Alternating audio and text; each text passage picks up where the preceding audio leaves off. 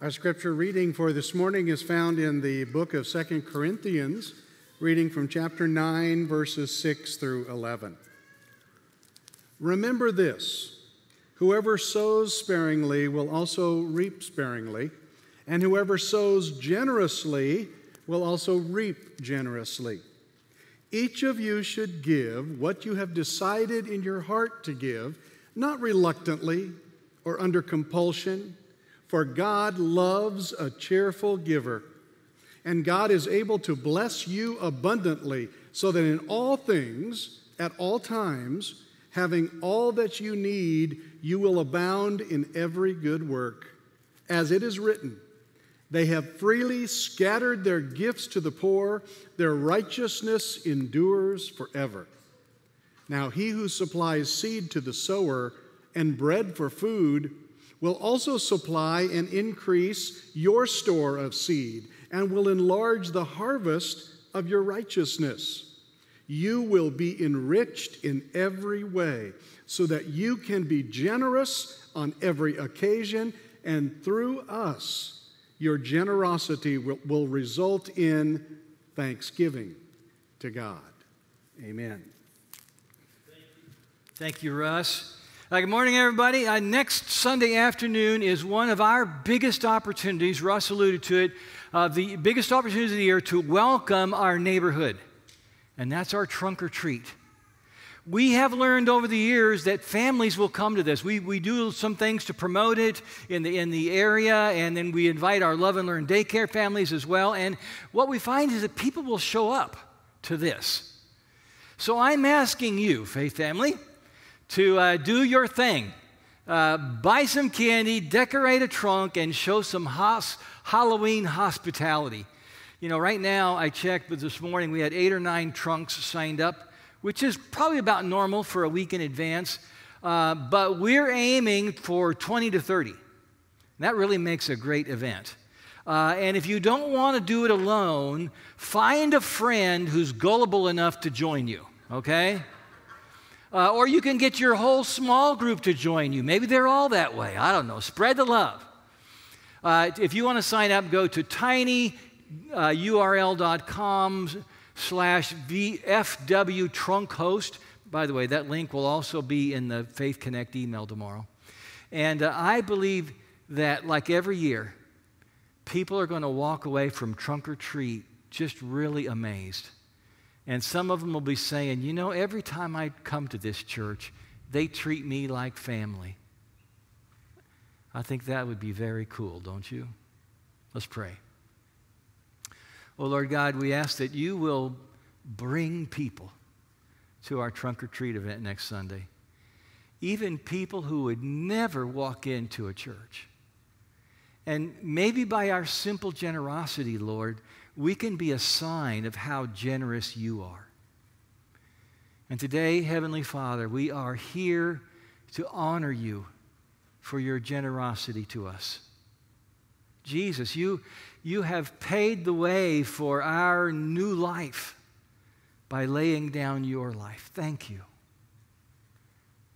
Holy Spirit, awaken our hearts to your word today, that we might be transformed.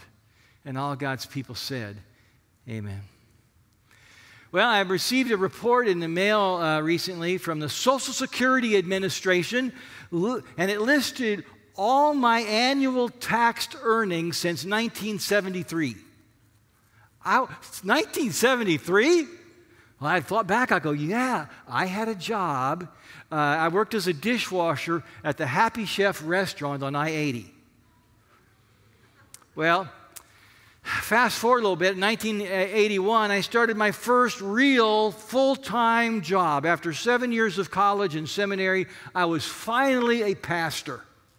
And let me tell you, this job came with a sweet little perk, a salary. It was modest, but it was a nice jump from summer and part-time jobs. Trish and I, we were thrilled.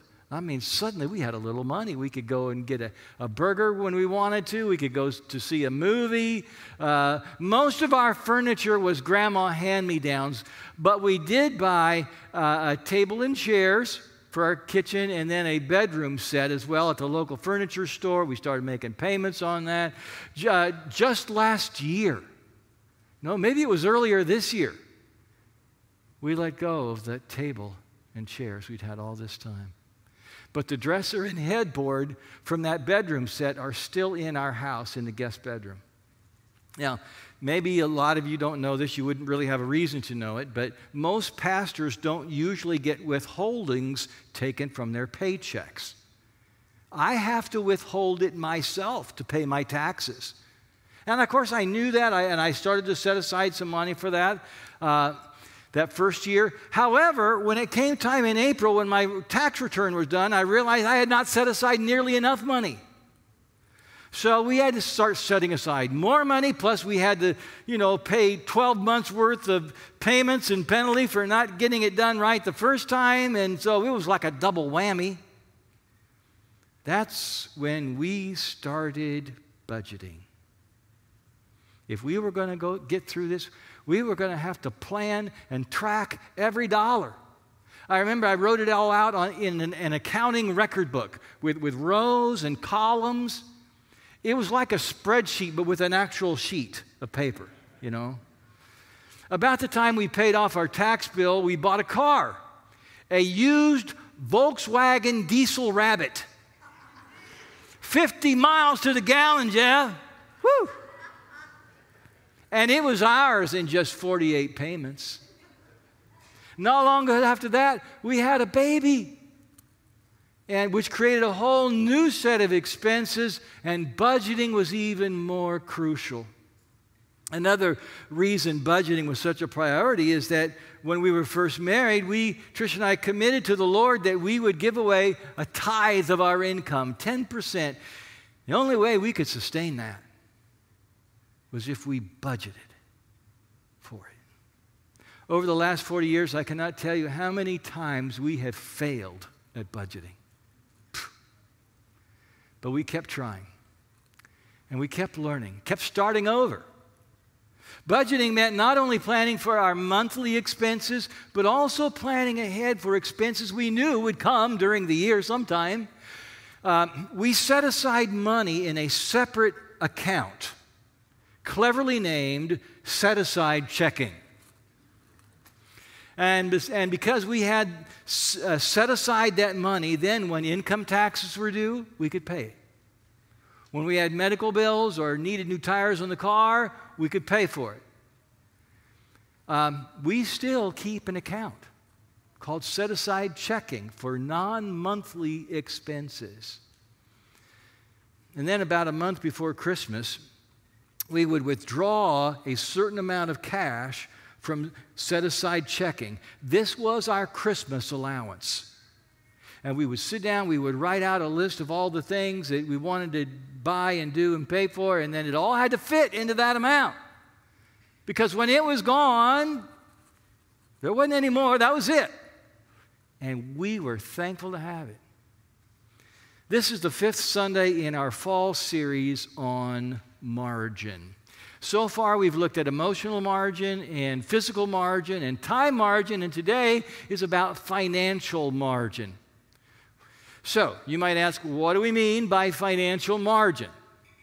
Well, here's a definition to try on. Margin is the money remaining after normal necessary expenses are paid. Right? Will you say it with me? Money is the margin remaining after normal necessary expenses are paid. And I hope you have some margin there. If you're not budgeting, I hope that you will start and see if you can budget yourself a little margin. Why? What would you do with it? What would you do with financial margin? Well, some of it might go into a savings account. Some of it might go into a retirement fund. Some of it might be used for extra giving. Some of it might go for entertainment. For example, Friday night, Trish and I took our kids to a bluegrass concert. It was held at Iowa Western College, which I'd never been there before, but it was a nice little auditorium there, and we had the margin to do it. What did Jesus say? That's important to us, isn't it, here? What did Jesus say about margin? In his parables, Jesus talked about two kinds of fools when it comes to money. One ended up with no margin, and the other had too much margin. The first was a young adult son who had demanded his inheritance early. He left home and he quickly blew that money. Whatever margin he had when he started out, it was gone. He was broke. He did find a job, but it paid so poorly he didn't even have enough to eat. And then one day, he wised up. He thought, maybe I could go home and work for my dad as a hired hand. So he humbled himself. He repented of his margin-wasting ways and went home. That parable's in Luke's Gospel, chapter 15. In chapter 12, Jesus tells about another kind of fool. This guy had all kinds of financial margin. And then on top of that, he had an extremely profitable year. He became even wealthier. But money mattered to him more than anything, more than family, more than God. One day, he said, I think I'm going to retire early and enjoy the fruits of my fortunes. Ironically, it was that very night that he died. Now, Jesus in his parable doesn't tell us how the man died. Today we may say, I wonder if he had a heart attack. We don't know. Jesus ends the parable by saying that this man was a fool because despite his mountains of margin, he was not rich toward God. And in Jesus' kingdom, not being rich toward God means keeping all of your material blessings for yourself. Being generous and helping others is how you become rich in God's eyes. And that's what happened in another parable in Luke chapter 10. A Samaritan stopped to help a Jewish traveler who had been beaten and robbed and left for dead. And after getting him all kind of bandaged up, the man from Samaria took the injured fellow to an inn and paid the innkeeper to care for him until he returned. So the Samaritan showed kindness to a stranger. He used his margin in a way that made him rich in God's eyes. If you are living paycheck to paycheck, with no wiggle room at all, I understand. I've been there. But it's so much better if you could have even some margin. So, how do you do that? How do you get some margin if you don't have any? Sometimes people will share with me, their monthly income and expenses if they're having financial trouble. And by then, you've usually been hit with some big expense that just kind of sends it all into a tailspin, a car repair or surgery or a failing refrigerator. And as we start to go through it, usually we find little bits of hope. Well, some expenses can be trimmed. Maybe this payment can be reduced. Maybe there's a few things we can live without for now. In the end, there are only two ways to create margin: decrease your expenses or increase your income. But even then, I think most people would say it's not easy climbing out of a hole. I've been there. A lot of you have been there. I also know that we can learn some things in the process. God can teach us the difference between our needs and our desires. And sometimes we get those confused, don't we? God can teach us about living within our means and the dangers of consumer debt. I hope you all get at least a little bump in your income next year. I don't know if you will, but I hope you do. Of course, some of it was going to go to higher prices, right, for gas and groceries, but maybe some of it could add a little margin for you. Let's open our Bibles to 2 Corinthians chapter 9. We're going to start with verse 6 and open it up to page 1162. It starts at the very bottom of that page and then goes on to the next page. And as I said, God doesn't want us to keep all our margin for ourselves. I mean, that's what the rich fool did. Margin is also an opportunity to be generous. The Apostle Paul, he asks the sisters and brothers in Corinth to start giving mission offerings every week to collect money for the famine in Jerusalem. And so here he teaches them about generosity. Verse 6. Remember this. Whoever sows sparingly will also reap sparingly, and whoever sows generously will also reap generously. Well, I don't know. I grew up on a farm, right? This is farming 101. If you're skimpy at planting time, don't expect much at harvest time. But if you're generous in the spring, you will be rewarded in the fall. So, that's his metaphor. What are the rewards of being generous with your financial margin? That's what this is about in this paragraph. So, one reward is added joy. The end of verse 7 says, God loves a cheerful giver. And I think what he means by that is that God loves it when we give cheerfully. Because that's how God gives. God doesn't give reluctantly or out of compulsion. God gives gladly. Generosity generates joy. That sounds good, doesn't it? Generosity generates joy. Here's another reward, is growing trust. By being generous, we are learning to depend on God. We are learning to trust God to take care of our needs. Verse 8, God is able to bless you abundantly so that in all things at all times, having all that you need, ... So you see the promise there? We learn to trust in that promise that God will provide. A third reward is getting to be God's hands and feet in the world. When we are generous with our financial margin, we soon find God working through us in all kinds of ways, even beyond financial. Verse 8 ends by saying, you will abound in every good work. God has all kind of good stuff planned for you to do, to bless others. A fourth reward is eternal influence. Your generosity will be remembered forever. You know, I don't know if I've really thought about that much. But your generosity will be remembered forever. And your influence on someone's life may impact them eternally. And here's where Paul quotes one of the Psalms in verse 9. It says, they have freely scattered their gifts to the poor. Their righteousness endures forever.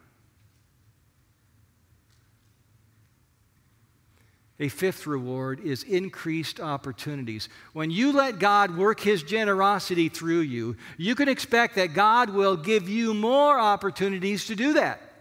Verse 10, now He who supplies to the sower and seed to the sower and bread for food will also supply and increase your store of seed, that is, your opportunities to bless others, and will enlarge the harvest of your righteousness. That's the increased impact God will make through you. So God's going to give you more opportunities when He knows He can trust you. One final reward is thanksgiving to God. We have our annual Thanksgiving bag giveaway coming up here in a few weeks. And I know a lot of you are planning to usually bring a bag every year, and it has all the items in it. So for about 4 people to have a Thanksgiving meal, all the groceries for that, plus a gift card for the meat.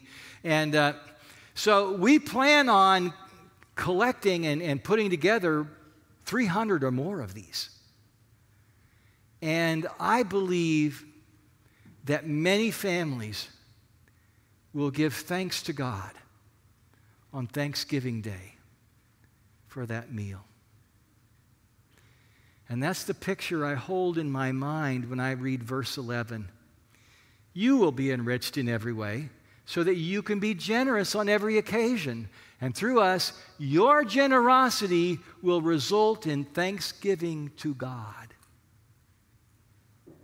People are going to be saying, oh, thank you, Lord. And maybe that's the sweetest reward of all. You know, I think of all these rewards. And maybe that's why I have no room in my life for casinos or sports betting or online poker or lottery tickets, because generosity pays off so much better. One of the rewarding things that Trish and I started doing some years back was that we opened a special savings account for extra giving, and we gave it the clever name, Set Aside Savings. Okay?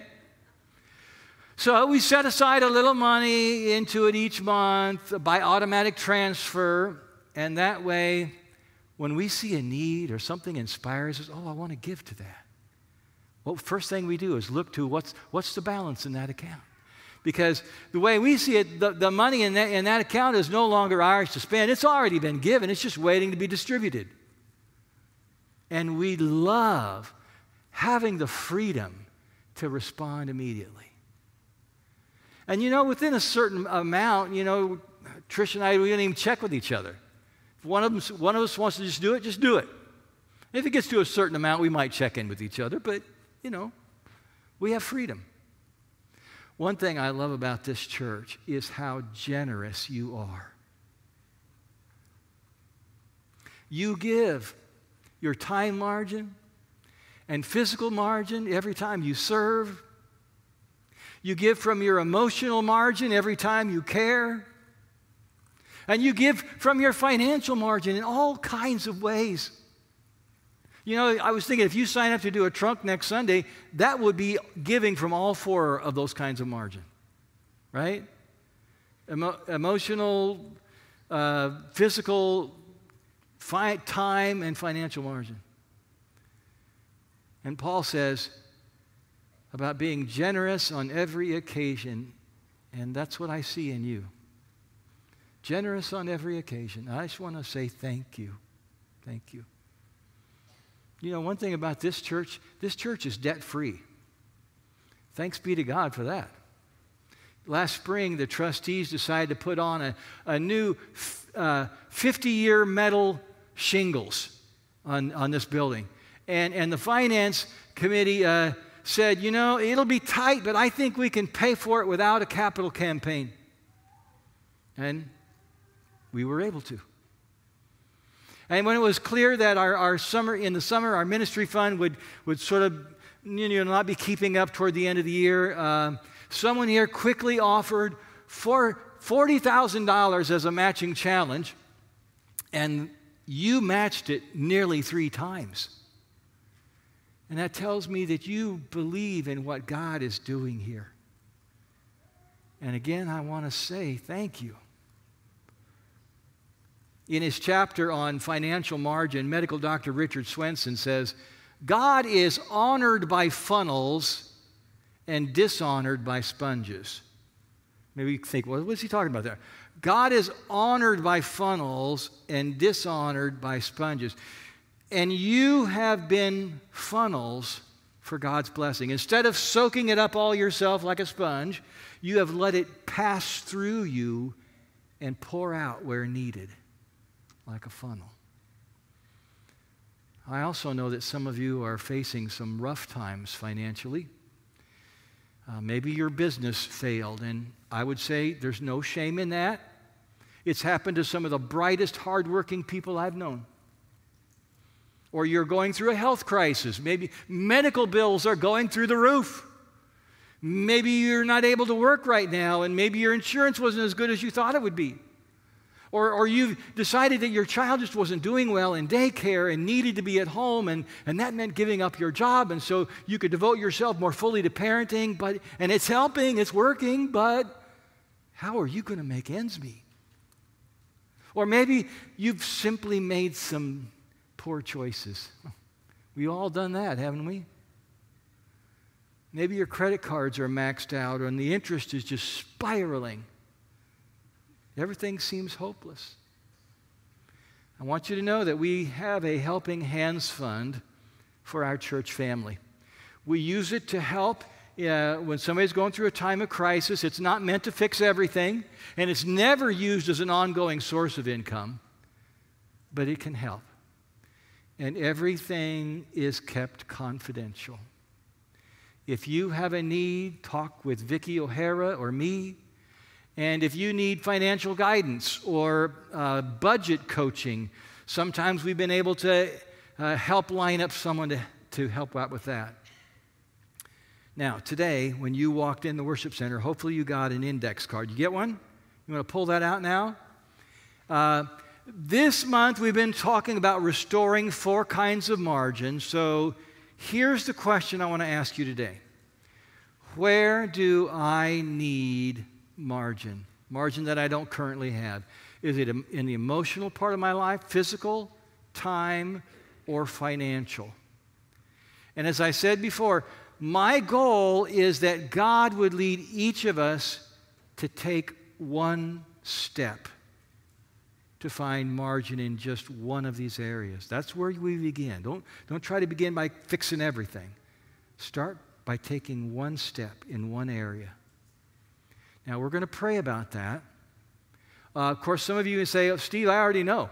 Well, because one of these, I am running on empty right now in one of these. Or maybe you have a sense that by building up one of them, then it's going to have a positive impact on the other 3. So what we're going to do now is take a full minute of quiet prayer while Brother Shane plays on the keyboard. And I would invite you to ask God, where do I need margin? And what is my first step? And as you pray, jot down anything that comes to mind to you. All right, let's pray.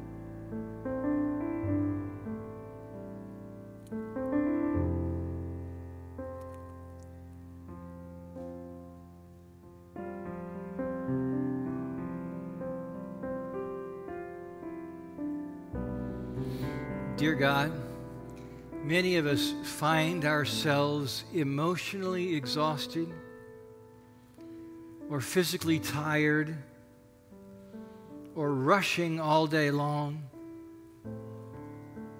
or under financial pressure. And we believe that this is not the way you meant for us to live. Jesus, teach us to walk with you on the path of life. Show us how to live more simply and to be content.